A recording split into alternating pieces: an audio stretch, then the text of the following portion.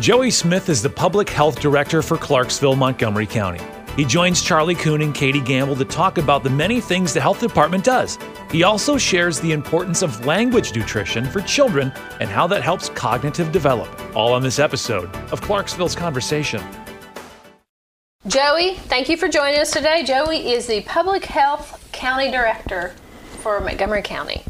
And you don't know this, Charlie, but Joey and I talked a while back, and the things that the health department deals with and all the different stuff is just, like, it's not just about WIC and shots. I mean, they're so involved in the research and development of kids, and it's just, we could probably do 5 or 10 different podcasts. I guarantee with the we different could. things they have going on over there. Well, I know Joey a little bit, and I've learned some things from him.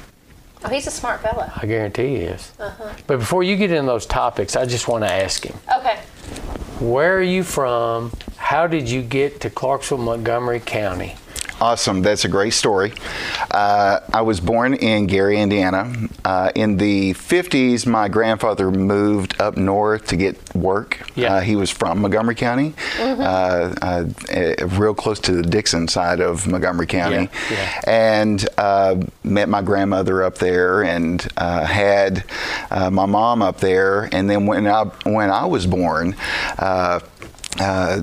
my mom was married to a Fort Campbell soldier, and that didn't work out very long. Before I was 1 year old, he was in Vietnam, and they were in the middle of a divorce, and my mom married her second husband, and moved to Soddy Daisy. I lived there until I was about 8, and I was telling Katie that I have 5 dads. My mom was married 5 times. Wow. And so we moved around a lot. And one thing, a lot of people are like, oh, Joey, that sounds real sad. It sounds like you. No, I got really good at being the new kid at school. And so I remember just getting on a school bus and saying, hey, what's your name? My name's Joey Smith. My favorite color is blue. And I could make friends very fast. Yeah, that's good. And so and I always had a lot of good people around me developing me and looking out for me, knowing that whenever they would see that I'm in a situation where my mom is within the income level of where we qualified for a lot of public health services. I graduated from the Head Start program in Tennessee in 1974, and I'll have to show you guys that picture one day. I'll try to put it on Facebook or something, but. It's the Head Start Association actually asked me to come and speak at their annual conference because they were surprised. Well, they shouldn't be surprised that I became a public health director. Because they were part of my success, and so were my fathers. They were all good to me, and they all loved me, and they spanked me sometimes whenever I was wrong, but they were part of my development. And so I owe a lot of people of getting this journey here, and it's just happened to be that husband number 5 lived in Hopkinsville, and that's where I graduated high school.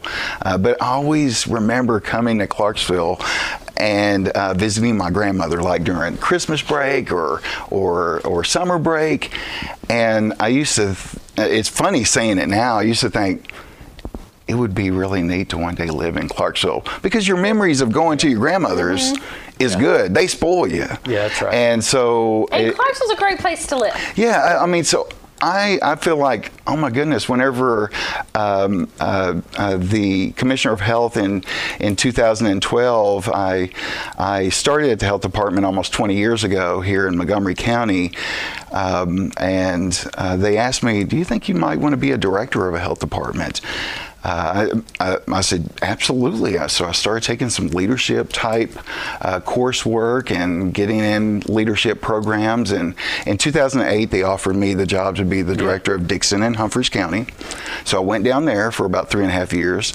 And Andre Fresco was the director here.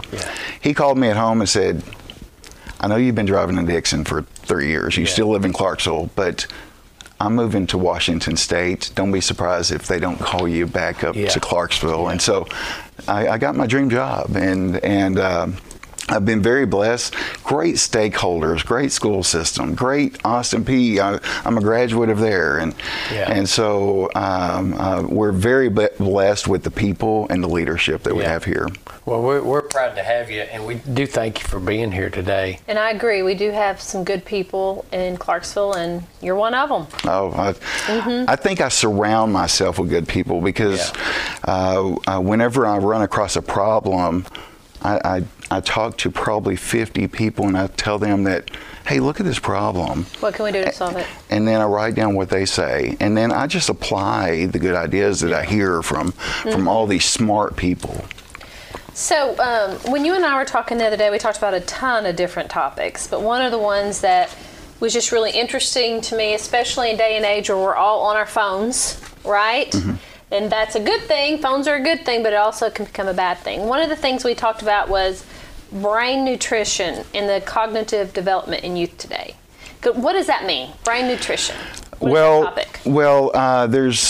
There's a lot of folks that I talk to, and they asked what are some of the things that might surprise us that the health department's doing. Yeah. And I said, well, we were the very first health department in Tennessee to train all of our staff in language nutrition. And they said, language nutrition? What is that? Language nutrition, not brain. And but it's the same thing. Yeah. And I said, well, here's something of why it's really important in public health. We have about 10,000 kids that come through our health department and our WIC clinic. And I mean babies when I say kids. That there a lot of cognitive development and those neuron connections are being made in the very first 36 months. Your highest developed children that are performing high, they have resilience, have had at least 42 million words where they heard before they were 42 million different words. Just constant words said. Okay. Some of those words like the or the are those sight words. You're the cutest baby ever. And I'm sitting there thinking, when I first heard that, I thought, how many words had to be said a day or heard a day for it to do that? But in that 36-month period. In that 36-month period. But if you think about it, when a baby hears a word, for it to learn first learn that word and then be able to develop the mechanics before speech starts, there's a lot of neurons that are being formed in a pathway to have meaning of that word. And this is the easiest way I can understand it myself, is that so the more times that we heard that word, I'm not fluent in Spanish. I can barely, but I know what hola means. Mm-hmm. How do I know what hola means? Well, I've heard it enough. Because you watched Dora a lot? Maybe so. And I know Boots. And so, I'm about to, show my age, but some neurons were laid in a certain path for us to have that memory. Right. Well, in a baby, a lot of brain development is happening in those first 36 months, and that's our opportunity right there. A child that has had at least 40 million words said before 36 months old is more likely to be reading on grade level in the third grade. That's a pivotal point. It is the age that we stop learning to read and start reading to learn. Children that are reading on grade level by third grade are more likely to graduate high school and go on to college or a technical program, be a successful plumber or electrician. But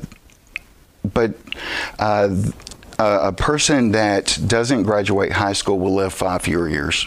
So that's why it's a public health thing. It's very interesting that all these little pivotal moments all kind of lead up to, they can put stuff on there. Okay, 36 months, third grade, live 5. It's just interesting that so much research has been done to prove all those things. So if I'm a new parent, what can I do during that 36 months that steps it up a little That's bit. right. Fantastic question, and this is why we wanted to get all of our health department staff trained, because even they may encounter that check-in person of our office assistant, and we see the baby is cooing.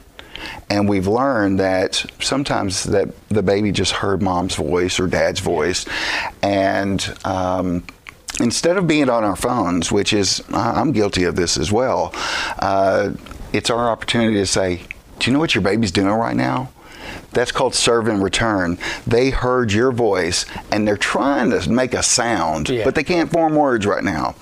And so this is your opportunity to say some words back to the baby. Pause, let them try to either make a sound or some eye contact, and if not, then say something else like, are you hungry? Are you hot? Are you cold?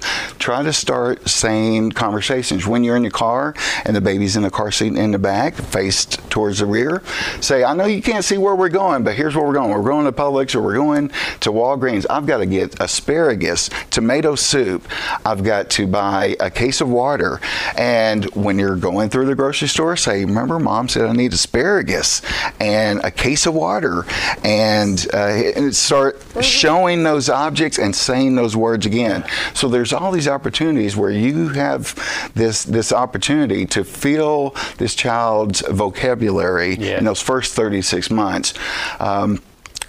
We thought a lot of it had to do with poverty and income, but we even see that children that had the most words spoken to them, even in those poverty situations, like myself, that I think my mom had the gift of gab like I do, that we've never met a stranger, and we immediately start talking a lot.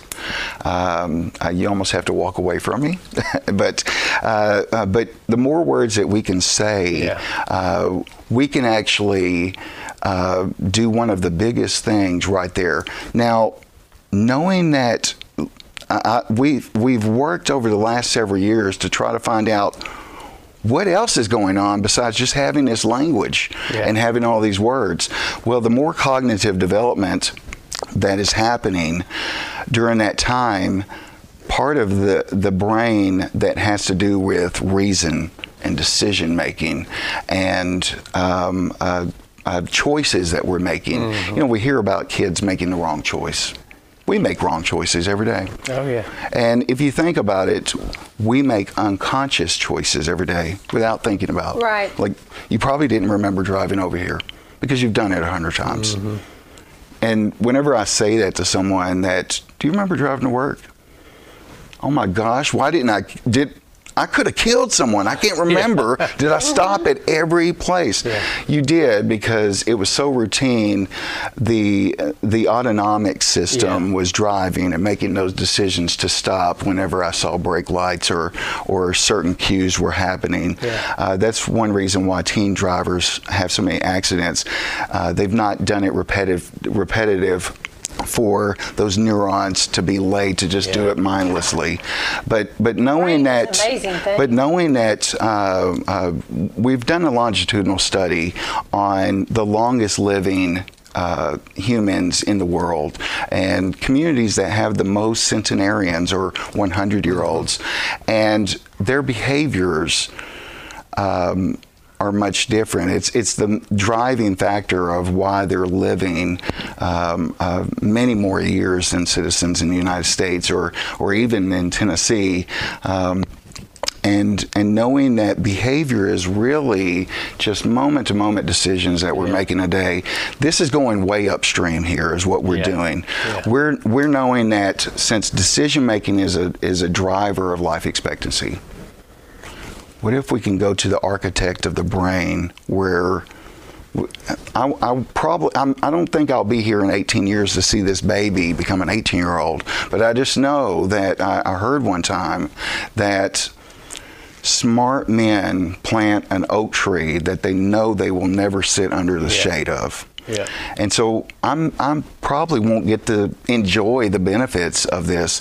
That in today's age, we're in a microwave oven day, and we want a quick fix. And there's this analogy where two people are standing by the river, and all of a sudden a baby comes floating down the river in a second, and one guy jumps in the river and starts trying to save babies in their arms, and the other guy stands on the bank and starts going upstream, and the guy in the river says, "Get out here, help me save these babies." He said, "I'm going upstream to stop who's throwing the babies in the river." And so that's what we're doing here. We're going upstream when brain development is happening, knowing that if we can reach those 10,000 moms that are coming in the health department and tell this story even more on Clarksville Now and to our citizens in Clarksville, Montgomery County, and across Tennessee, that we can reach this goal of adding. I set this goal 20 years ago when I started in public health. I was taken to a retirement party on my first week on the job, because this is going to date me, but we had to go and get my picture made for my ID. And it was with a Polaroid in Nashville, and then they cut it out and then they put it in a laminator. And so we had to go by a retirement party, and they were saying all this nice things about this person that just retired, and I thought, I would like people in my community to live 3 more years by the time I retire. It's 3 more Christmas mornings. But collectively, by the time I retire, Montgomery County will have around 300,000 people. 3 more years collectively is 900,000 years. I want people in our county to live 1 million extra years. That's a great thing. That was my goal, and this is one of the action steps to reach that goal. So you have people, that just find you probably by chance. They say, just go to the health department, and they don't know what they're getting into. But how do you touch new parents? What's your outreach, and how can people reach you intentionally? It is a great thing that we have health educators that are trained in building strong brains, and can go out, because not everyone comes to the health department. Many might just go to their pediatrician. Many might not qualify for WIC nutrition counseling. So we can actually, they can go to our website on Montgomery County's health department page under the county government, and there's numbers there for our health educators.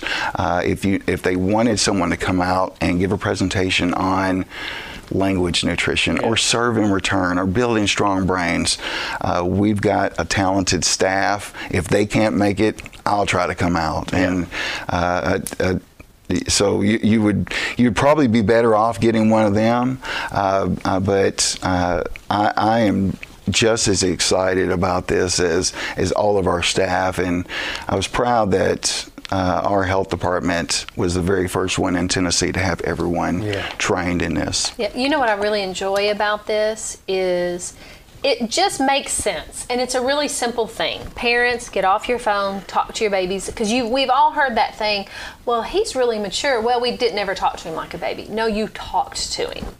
And you know what I'm saying? It just makes sense. It's a simple thing that all parents can do, and it's just a domino effect moving on. And that's what I really enjoy about this, is that it's actionable. Every single parent can do this. You're right, and it's simple, and we can get the concept, so you don't have to be a neurosurgeon or a psychologist or psychiatrist to understand that as a baby's developing, their brain is developing, and we can be part of the choice architects in their future choices. One of the questions I like to ask our guests is, what can people do to get involved? How can they reach you? How can they get involved? One thing that they can get involved, like for instance, in one of our aspects, there's so many things that we're involved in. We look at the top 35 causes of death. And our top 10 causes of death, 8 of those top 10 are behavioral related. And so when someone reaches out to me, I try to find out what they're interested in and how can we help them, and what are because I know if I can find out that you're very passionate about veteran suicide, let me feed you information. Let me get you connected to all of our suicide-related information. For instance, we have a suicide. I know that this will probably air after, but we'll have more suicide events where we don't want to no longer just raise awareness of suicide because folks are aware that there is a thing called suicide. Right. What we want to do in our suicide task force here in Montgomery County, or our alliance, is find out those best practices and one day talk about this like it was smallpox, where there was this horrible thing years ago called suicide, and we'd like to talk about it in past tense and have a world without suicide. And one thing of understanding is there's not one cause of suicide. That's what makes it difficult. There's not a single cause of it, but there is a lot of similarities that we see. Children that didn't have 40 million words said to them, didn't have the cognitive development to have that resilience and have that cognitive development for the rational thought. On top of that, we look at adverse childhood experiences. Children that had 4 or more are at a higher risk of suicide, substance abuse, teen pregnancy, becoming unemployed, not graduating from high school. So we look at trauma. And because trauma also affects that brain development. If you have a parent in the house that is physically abusing the children and the other spouse, that brain development is developing more of the fight or flight response, and the fight or flight response can be overdeveloped where it just stimulates when it wasn't necessary as an adult. And so we see some of those effects in today's arrest. That I always try to, when I read Clarksville Now or Leaf Chronicle, and I read about a teen that's made some poor choices, I try to think, what led that was a baby one day. 16 years ago, that was a baby, and there was a pathway there. And I'm not making excuses, but there's reasons though. So could that have been avoided? Could have been prevented. And so that's what we think about in public health, is going upstream and imagining what can we learn from this. Ask questions on. And if there is trauma in the house, get it treated. And the children and the family gets counseling. So maybe the family is aware that this child might be at risk of making poor choices before choices were ever laid in that path.